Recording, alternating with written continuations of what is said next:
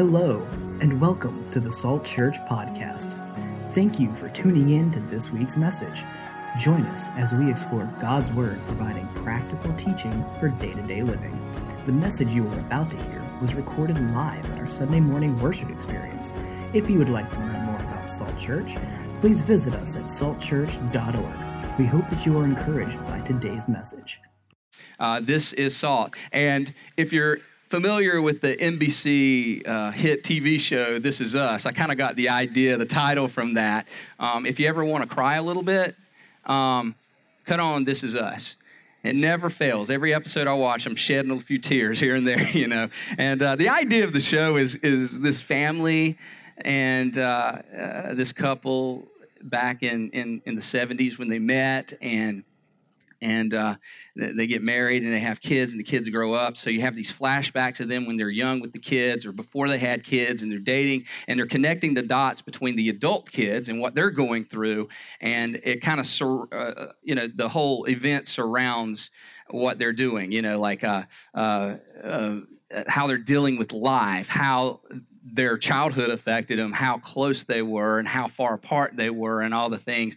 But the idea of the show is this is us. This is who we are. Look at our family. So today I'm saying this is us. This is us, Salt Church. This is our family. And I want to talk a little bit about why Salt Church exists. And I'm going to carry us through a 3-part series in this.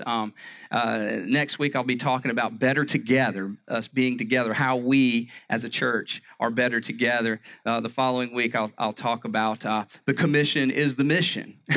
The commission is the mission. So I'll talk a little bit about mission and getting out of the walls of our church. But I kind of want you to get you an introduction of why we call ourselves Salt. And for many of you, you probably are thinking, well, it comes natural. You chose the title of this church, Salt, because you're near the beach and somehow it applies to the Bible. And it just kind of works. But what's interesting about it is the title was really hard to come up with. The of our church, the actual Salt Church logo, title, whatever you want to call it, the name of our church was actually. It took a lot of time to kind of figure that out because in my heart, the one word that really stuck out to me is life, life-giving. When Jesus gives that account when he's teaching the people, he says, I have come to give you life and life abundantly. And that really struck a chord with me. That was a powerful, powerful statement that God gave. That it's not religion that does it for you. It's not just doing church on Sunday, but there's something special about Christ. When you have Christ, there's something life-giving about it. And I wanted a church that really tapped into life-giving. So I'm like throwing all these names around. There's already a big life church and life. Like life is really a big topic within the church. And so many people, even within the church, are not experiencing life. They don't have the fullness that Jesus talked about, because they're still strapped down in religion. They're strapped down in being good enough. And I want to talk about that a little bit today. I want to talk about what it means to be salt. And the title of my message today is Salt Always Makes a Difference. So the name Salt came as I was staring at myself in a mirror in the bathroom, of all places.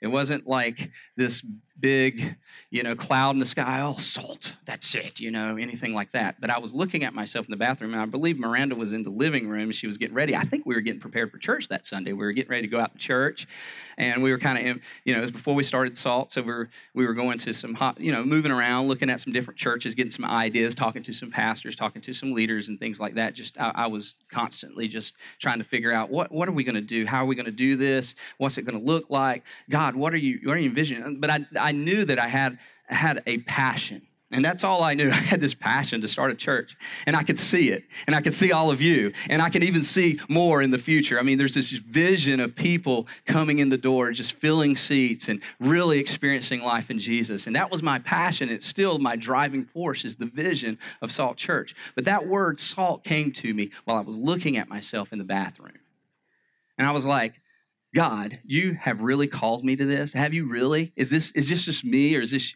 you? And I could hear Jesus make that statement. You are the salt of the earth. You are the salt of the earth. And that takes place in Matthew, the gospel. There's four accounts. I know most of you probably know that, but for those of you who are new to church, there's 4 accounts of the gospel, and Jesus is teaching on a hillside, and he's sharing this statement with people. And here's the question. Everybody desires purpose. Why am I here? What is my purpose? Can I really make a difference in this world? Because I really want to. Just me. Am I just, a small, insignificant part of this world? Am I really that important? And on the other side of it, people are like, my life is just so busy, and I got so much going on. How many of you can relate with that? And I really want to make a difference, but, I got all this stuff going on. And I know God's calling me to something, but I got all this stuff going on. Or maybe you have no relationship with God at all, and you're like, I'm just working through life or going through life or hitting this and hitting that, and I feel so busy, but all this stuff that I'm doing that I think is significant is kind of meaningless.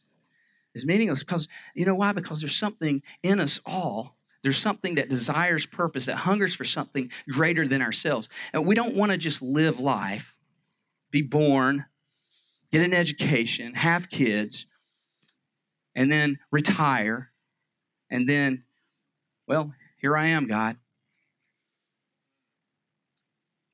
Because all of us crave something significant. People live their entire lives with good jobs, good retirements, good families, and have everything that would suggest that life is great, yet they still feel like they're missing some type of purpose. And that's why we're here. That's why we're here. Because the good news of the gospel is that there is more. There is more. And Jesus has more for you. And in Matthew 5:13, he says, you are the salt of the earth. You are the salt of the earth. Now, that might not mean too much to us today, but that statement changed people's lives. In that day, it changed their world, their entire perspective of themselves and their calling. Because in context, these people were not kingly people. These people were not priests. Although there were Pharisees in the background, scoping over, these people were not Pharisees. They were not people of the law. They knew the law, but they weren't the elite class. Because the Son of God, for sure, the Son of Man, for sure, according to them, would come through some type of priestly structure or come through some type of monarchy structure or some type of castle situation, right? Or some kind of temple situation. For sure, the Son of God would come through that. But that wasn't the case. And here's this man on a mountainside, not in the temple, not in Rome, but he's on a mountainside among the least of these. Vine workers, ground workers, people who were just regular old people trying to make a living. And he makes this statement, you are the salt of the earth. Now, why would that idea of salt be so significant to the people in that day? Because salt was very precious. They understood salt. We primarily understand salt as a flavor enhancer, right? I mean, we put it in our food, and we all have high blood pressures as a response to too much salt because we like flavor. My wife was watching the British Bake Off yesterday, and they were talking about British palates as opposed to American palates, and how British palates they don't really like all the flavors we have, and they make this really sweet sugary stuff, and we love sugar, right? We like our pies and our cakes and stuff like that, and they're like, oh no, right? They think it's absolutely disgusting. We do not want to even touch that. The American pie. No way. So you have these thoughts, in context, people see things differently. For us, man, we love salt, we love sugar, we love all those things, and we think about flavor when we think of salt. But for them, it was primarily not a flavor enhancer, but a preservative. A preservative. And it built their economy. Think about it. This was Israel. This was the Middle East. It's hot. And they had food. And they liked meat because they had a lot of sacrificing going on for forgiveness of sin. So they had a lot of meat stored up. So how did they use that? They had salt. Salt was a precious commodity. And they would take these batches of salt that were on plants that were taken from the salt sea, and they would pour it over and rub it in. And some of you even know, like when you're preserving meat, you rub it in the meat, and you just put the salt, you smear it in, and you push it over, and then you have it there. And that's what they thought of when he said salt. He says, I am the salt of the earth. I am the preservative of the entire world. But me? Man, nobody even knows my name, hardly. Only the people around me in my small village know who I am. And you're telling me, Son of God, Jesus, or whoever you are, when they were listening to this teaching, he says, you are the salt of the earth. And for us, just kind of to give you an example, some of your bakers in here, and even for us, we need salt. Right? We need salt in our food, and we understand it's a flavor enhancer. And I don't know if has anybody in here ever baked bread? Like homemade bread. Yeah, we got a lot of bread people, homemade bread people in here. And the ingredients, when you look at the ingredients of bread, you got flour, you got like all these other things that I don't know anything about baking, but so I can't really explain them to you. But one thing I can explain is there's always salt in the ingredients, and it's not much salt. So a teaspoon of salt for a whole loaf of bread is what's required to have to bake a loaf of bread. But if you leave that teaspoon of salt, it's a teaspoon, it's not a tablespoon, it's a teaspoon of salt out of the equation, you don't want to eat it, trust me. It tastes like cardboard, and you have to throw the whole thing away. But it just takes a little bit of salt. It takes a little bit of salt. And those of you who bake, you understand that principle, like just a little bit of salt goes a long way. It goes a long way. And it's important for us to understand that because it's a way of us discovering our significance. And even back in the Old Testament, in Genesis 18, we see this very same concept when Abraham is pleading with God for Sodom. Sodom was a city. It was a very evil city. And we don't know a lot about Sodom. We have a few accounts of Sodom. The prophet Ezekiel talks about Sodom for a second. It says this in Ezekiel, this is not in your notes. Now, this was the sin of your sister Sodom. She and her daughters were arrogant, overfed, and unconcerned, and they did not help the poor or needy. So this was a city that didn't care anything for the poor, didn't care anything for the needy. And even Josephus, extra biblical, he's not even a Christian, he's not even a follower of Christ. He was a Roman historian that was Jewish that wrote about Sodom, this city Sodom. And what we can take from Sodom, it was a very, very evil, selfish city, but it was also a very wealthy city. And we don't know how they made their living. All we know is that they were wealthy. Some suggest because they were by the Salt Sea, by the Dead Sea, that they actually had minerals and salt, an economy that people didn't have to work. They made a lot of money and didn't have to work, and they become lazy, they became selfish, and they became evil as a result. In fact, some historians suggest or historians talk about these structures that were placed outside the city. They were these sleeping units so that travelers would come through. And they didn't like outsiders. This city was so selfish, was so evil, they didn't like outsiders. So they would put these beds up, and when people would come through, they would go into these places and rest for the night.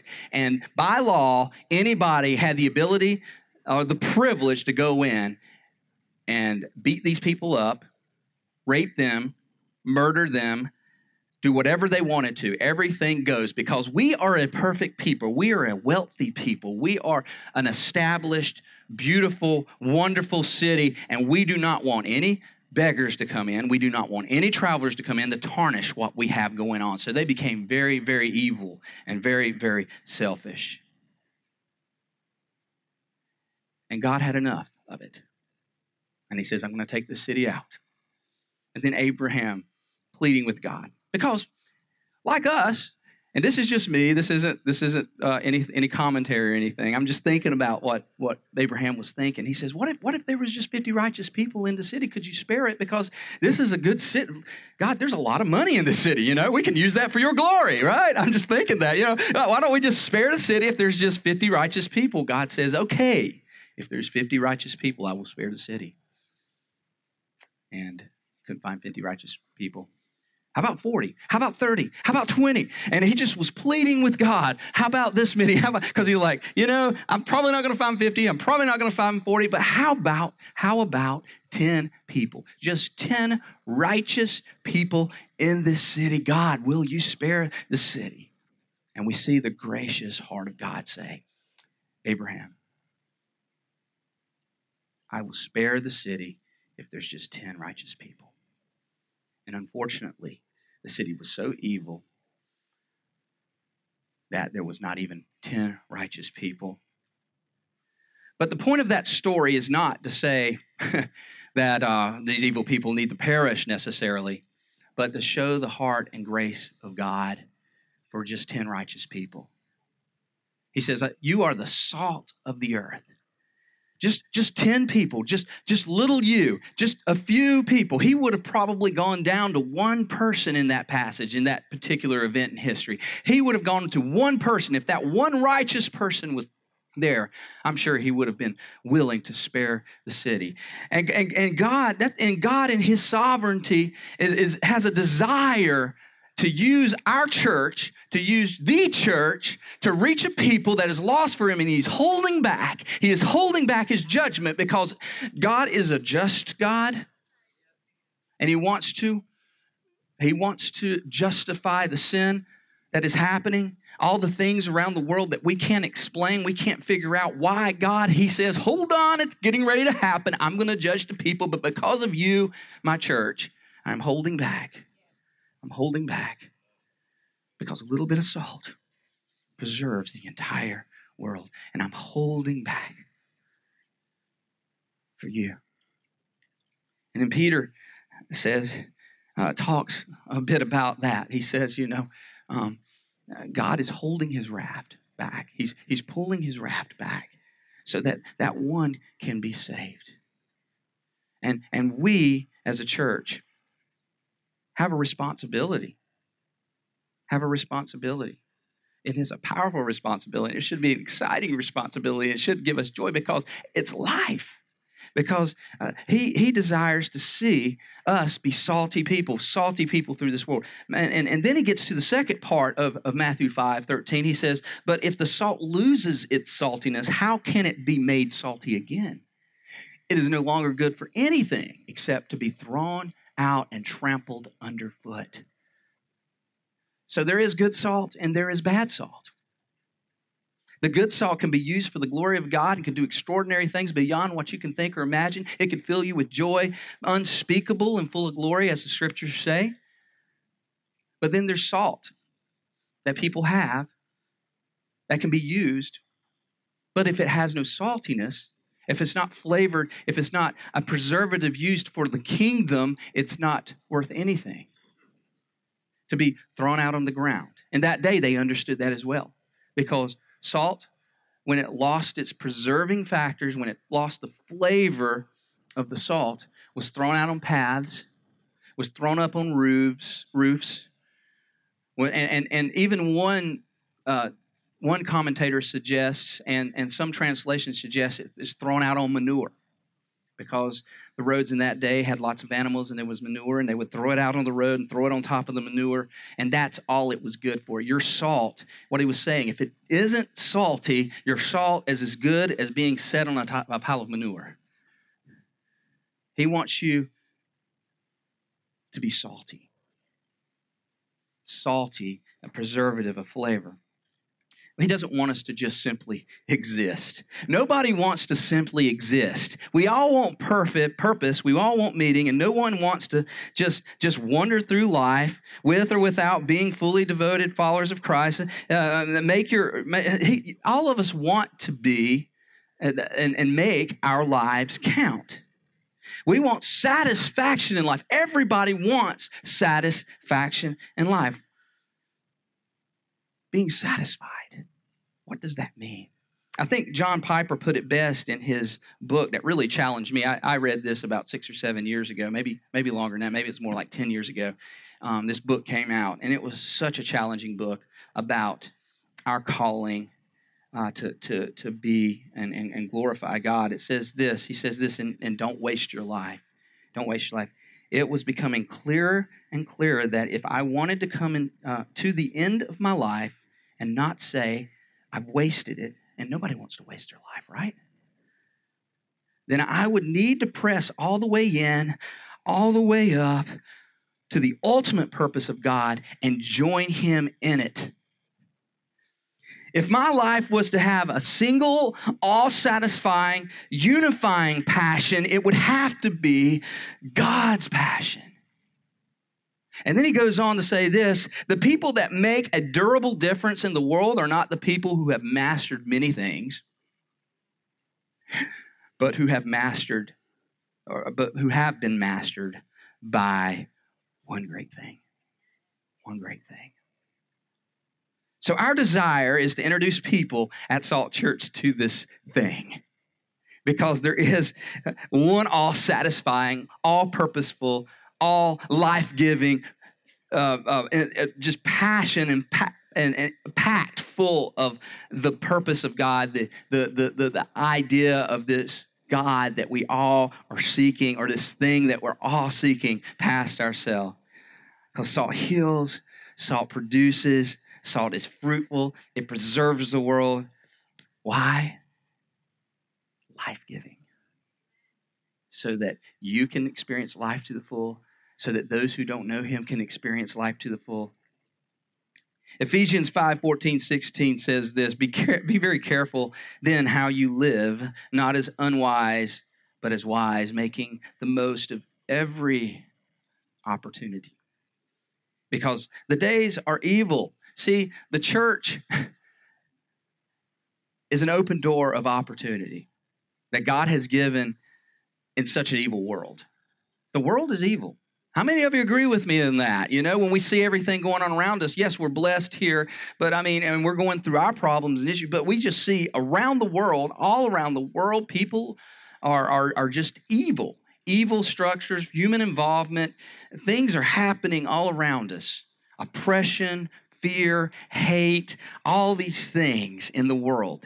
And God has given this opportunity. I love this word opportunity. In the original Greek, the word is kairos. Kairos, an opportune or supreme moment is what that means. It's a passing instant in which an opening appears that must be driven through with force if success is to be achieved. How many sci-fi nuts do we have in here today? And all I can think of, we got one. All right, we got two in the back. You know, the tech team, all of them raise their hand. Okay, yeah, sci-fi nuts. I mean, and even if you're not, you've seen those movies where you have the temporary portal appear in front of you, and you're kind of running to get in. Everybody's kind of jumping through, and oh no, it's going to close, or we're going to be left into this alternate reality in this other world. We need to get through it, you know. And in the same way, I know it's kind of silly, but in the same way, in the spiritual realm, this is what this word is talking about. There's this temporary spiritual opening that God invites the church to be, that opening. And on the other side, it's an opening for those who don't know Him. An opening, an opportunity that God has given us. And we need to push through that opportunity with force and take hold of it and let God do some things, some amazing things. So Salt Church exists and has taken the opportunity that God has placed before them to give people an open door to experience the fullness of life in Christ. That's why we exist. That we exist to lead people into fully devoted relationships with Jesus. That's why we exist, because we know the fullness of life that people can have, whether they have been walking with God for a while but never have really stepped into that fullness, or they've never known Jesus before. And we are here to help people take the next steps of following Christ, because I believe if you're somebody out there that's like, I know Jesus, I've even received him as my Savior, but you haven't quite really experienced what I'm talking about. That's why we're here. That's why we're here, to help guide you to take those next steps into the fullness. And this stuff is very counterintuitive, because God doesn't do things the way man does. And we like to take man's thinking and place it in God's thinking. Say, God, why don't you do it this way? And we question God, and we ask God, and we're so, pulled one way or the other, and we're fighting it. But if we are open and we listen to God and believe what he says, number one, I don't think people believe what God says anymore, because they don't even believe the Bible is inerrant anymore. And we're dealing with a culture that doesn't trust or have faith in what God says. But if we trust and have faith in him, and this isn't a lesson about the inerrancy of God, of the Bible today. I can save that for another sermon another day. But I'm asking you, have faith. Be a child. Open up your hearts and look at the Word of God. Look at these historical documents, these scriptures that were put in place. These are real things that happen. This is God's message to us. So open up our hearts and let's see. Why we exist as a church is straight from Scripture, straight from where what God wanted for his people. So there's 4 things I want to talk about today, just some practical steps to take. First of all, we have to follow Christ. If you jot that down in your notes, if you're following your notes, because God is in the business of making followers. God is in the business of making fully devoted followers of Christ. And we exist first to make followers. And I need you to get this before anything else. Why we do what we do. Why did Salt Church start as a church? Why do we do certain things, certain ways, based on your theological or religious background? Some of you ask, why do we do what we do? Why do we create environments that are attractional? Why do we create great hospitality? Why do we do all the things that we do? Why do we put so much effort into these things? Because we are about new people. Our first and foremost thing, when you walk in here, if you're new with us today, we're about you. We want you to be here with us. And our Sunday morning experience is designed specifically to introduce people to Jesus. Whether you've been a follower of Jesus or you've never been a follower of Jesus, you're still trying to figure it out. We design our services to do that. And we do 4 things. If you want to write these down, they're not in your notes. We believe it's a place of celebration. Sunday morning is a place of celebration. The psalmist said, I was glad when they said to go into the house of the Lord. So we want to create a place where you want to come to church. I think it's exciting. I want to come to church every week. And you're getting out and you're like coming. And we want to create a place of celebration, to celebrate the goodness that we experience in the week. And then inspiration. Inspiration is the presence of God. We desire to experience the presence of God in this place. This is what every day we pray before the service. Our dream team gets together. We started doing, by the way, if you're interested in being on the dream team, we do a pre-service now, which is really cool. So you can have the same experience in a condensed form, but the same experience before serving on that Sunday. And today we did that. We got together and we asked that God's presence be in this place. And we pray that every week because we want people to be inspired to follow God, that it not just be my clever words, which they're not clever, but the power of God. The power of God working through the message, working through the music, because we desire the presence of God in our house. Can I get a good amen on that? We desire the presence of God. God, we are here for you. We are inspired by Him. And then we are preparation, the teaching. The reason I teach the way I do is so that you can have practical things to take you with, application to take with you every week and apply it to your everyday life. So we do it. We prepare you. We equip you. We prepare you for even outside the church and where you're going. And then salvation. most importantly, salvation. This is a salvation moment. That we invite God into this church, we celebrate together, and we prepare you for the week so that we've designed all of this for the first step, and that's salvation. Because here's the thing. Romans 10, 13, 14 says this in a New Living Translation. It says, "For everyone who calls on my name or calls on the name of the Lord will be saved." And we believe that. Everyone who calls on the name of the Lord in their heart, in their life, I give my life to you. You are mine, Lord. I am yours. Here, take my life, take my heart. Whoever calls on the name, meaning rescue me, Lord, from this. Rescue me, save me from this, will be saved. And then, and as quoted from the prophet Joel, but how can they call on him to save them unless they believe in him, right? So you have to believe in him first. You have to know about him. You have to figure out who he is, and that's why we teach and we do the things we do, right? And how can they believe in him unless they've heard about him? So what are we doing? We're telling people about them. Now, it's not that most people in America probably know about Jesus, but do they know Jesus? So that's why we're here. We really want them to know Jesus, not just know about Jesus. And how can they hear about him unless someone tells them? See, that's what salt is. We're people who tell others about Jesus. And then we offer a next step, a door, an inroad to experience this fullness that we were talking about. Because Jesus didn't just want us to be, people that knew him by knowledge or people that even initially knew him. He wanted us to be fully devoted followers. He wanted to carry us down to being sold completely out for him. So many people are not sold completely out, so they're not experiencing all that God has for them. They're not experiencing a joy that they're like, why are you so joyful? I'm telling you, I'm not happy all the time. In fact, a lot of times I'm not happy, okay? But I have a joy in my heart that I can pull from, a cup that flows over because I'm a fully devoted, committed follower of Christ, and I trust him rather than the world and rather than man. In Mark 8:34, he says this, and this was a very challenging statement. Then he called to the crowd to him along with his disciples and said, whoever wants to be my disciple must deny themselves. Well, I don't want to deny myself, God, because I find joy in myself. Well, where's that leading you? How many of you tried to figure it out all on your own? Amen? Doesn't work too well, does it? You must deny yourself. You must deny yourself.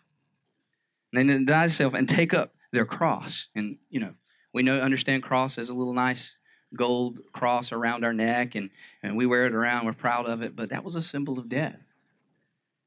Cross is a symbol of death. You must deny yourself, take up your cross, which symbolized death, and follow me. Be willing to go all the way with me. So that's why we're here, to provide inroads, to provide a church where people can know Jesus and then take the next steps to a fully devoted relationship with Christ. Because we know, and I know, that that's the only way to live a real full life in Jesus. And then secondly, we need to connect with his church. Connect with his church. Connect with his bride. He calls us the bride, his bride. And connection is a good thing. Any place that's connected, anywhere in regular life, you're connected, is healthy. It's good. In any area of life, it's successful. It brings success when you're connected. Whether you're in the business, you need to connect with people to help you. In a network setting, you probably are part of some networks and you've connected with people, and it brings success to you and your business. And even in the vegetation world, being connected to fertile ground, being connected to some type of water source, what does that do? It creates fruit. It's healthy. It's productive. And you need to be connected. You need to be fully connected, okay?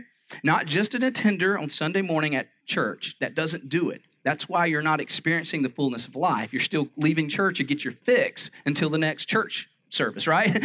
and you're like, oh man, it's Friday or Saturday. Oh, I got to get to church, because I got to get another fix for the next week. But you should be experiencing that fix all the time because Christ is living in you.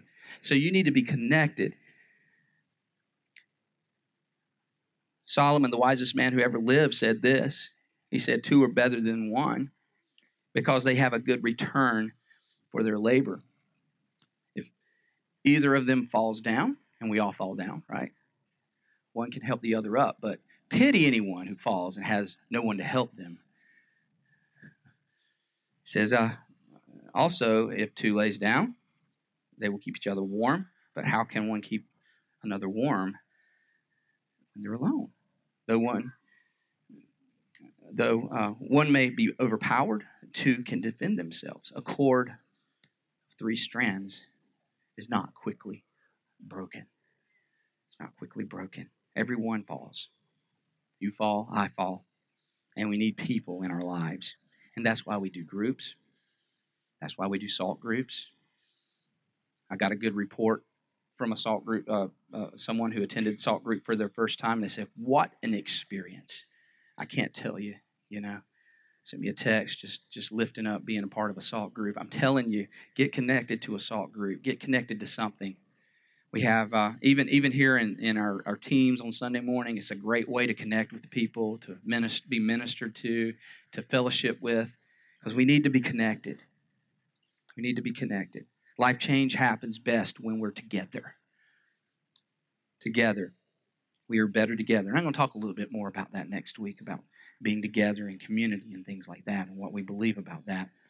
Third thing is you need to discover why he put you here. Not only do you need to be a follower of Christ, which is the first stop, and that you need to be connected to his church, you can't do anything unless you know why you were put here. Why God put you here. 1 Corinthians 12:27 says, all of you together are Christ's body. All of you. And each of you is a part of it. Meaning there's nobody that's out. There's nobody that's everyone is a 10 somewhere in ministry. Ephesians 1:18 says, I pray that the eyes of your heart may be enlightened in order that you may know the hope to which he has called you. And I love how the Message says this, so that you can see exactly what it is he is calling you to do. See, that's what it gets to. Why are you designed? What are you designed for? What is your purpose? Because you will never experience the fullness of Christ until you know what you were made to be. And you're like, well, I'm just this, or I'm just that. I'm just a handyman, or I work at a McDonald's. That means nothing. Nothing. Everybody is a 10 somewhere. I'm terrible at numbers. Oh my goodness. I'm lost and I just think too much about them and math just gets like accounting is like I'm the furthest from accounting. But guess what? You have to have an accountant to run a church. And thank God for people who actually love counting, right? Love being an accountant and doing that because they can help me because we need each other. So my question is, do you know who you are? Do you know? And then finally, the fourth point I want to make is serve. Serve those he died for. Know God. Connect to his bride. Connect to his church. Discover why you're here. And then start serving. Start serving. The happiest people in the world are those who serve. I'm just thinking about, we got our Thanksgiving Day serve happening at Java Surf over at the oceanfront. And last year we did it, and there was just so much excitement about being there. I mean, we took away a few hours from our Thanksgiving Day when we want to be with our families, and we served others. And I'm telling you, I don't want it.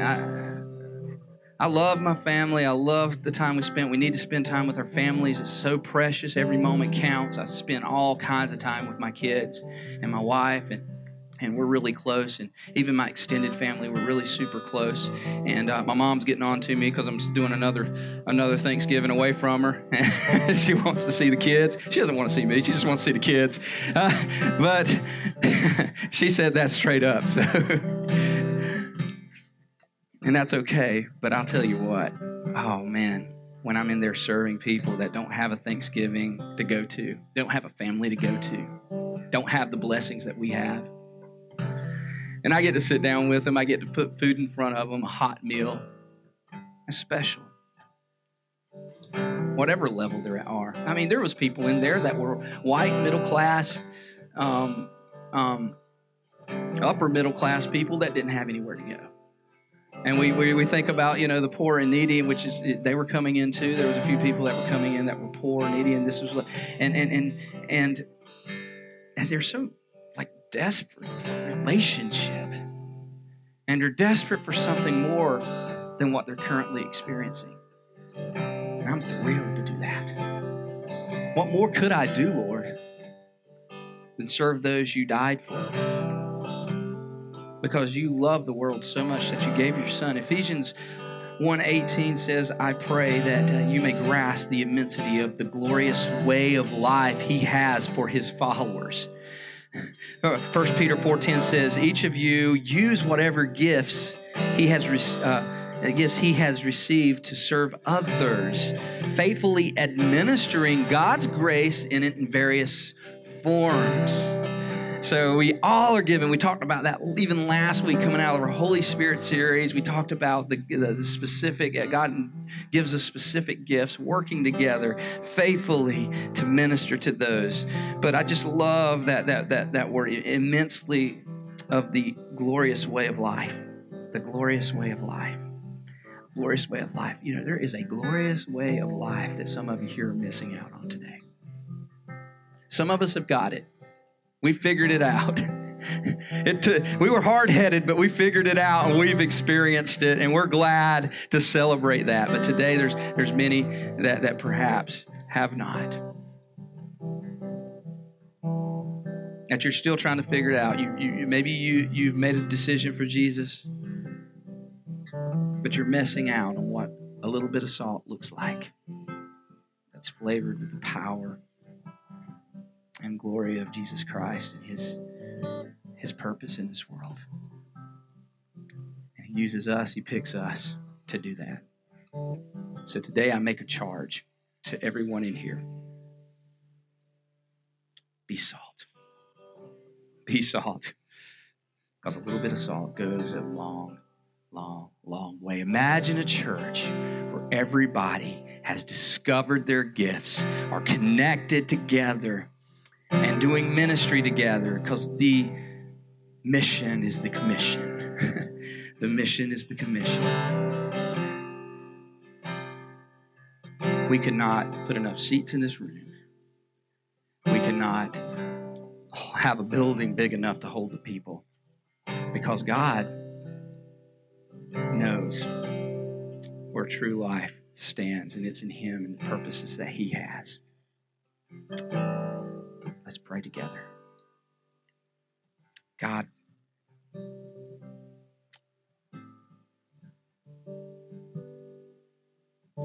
we ask your Holy Spirit, just move over this place right now.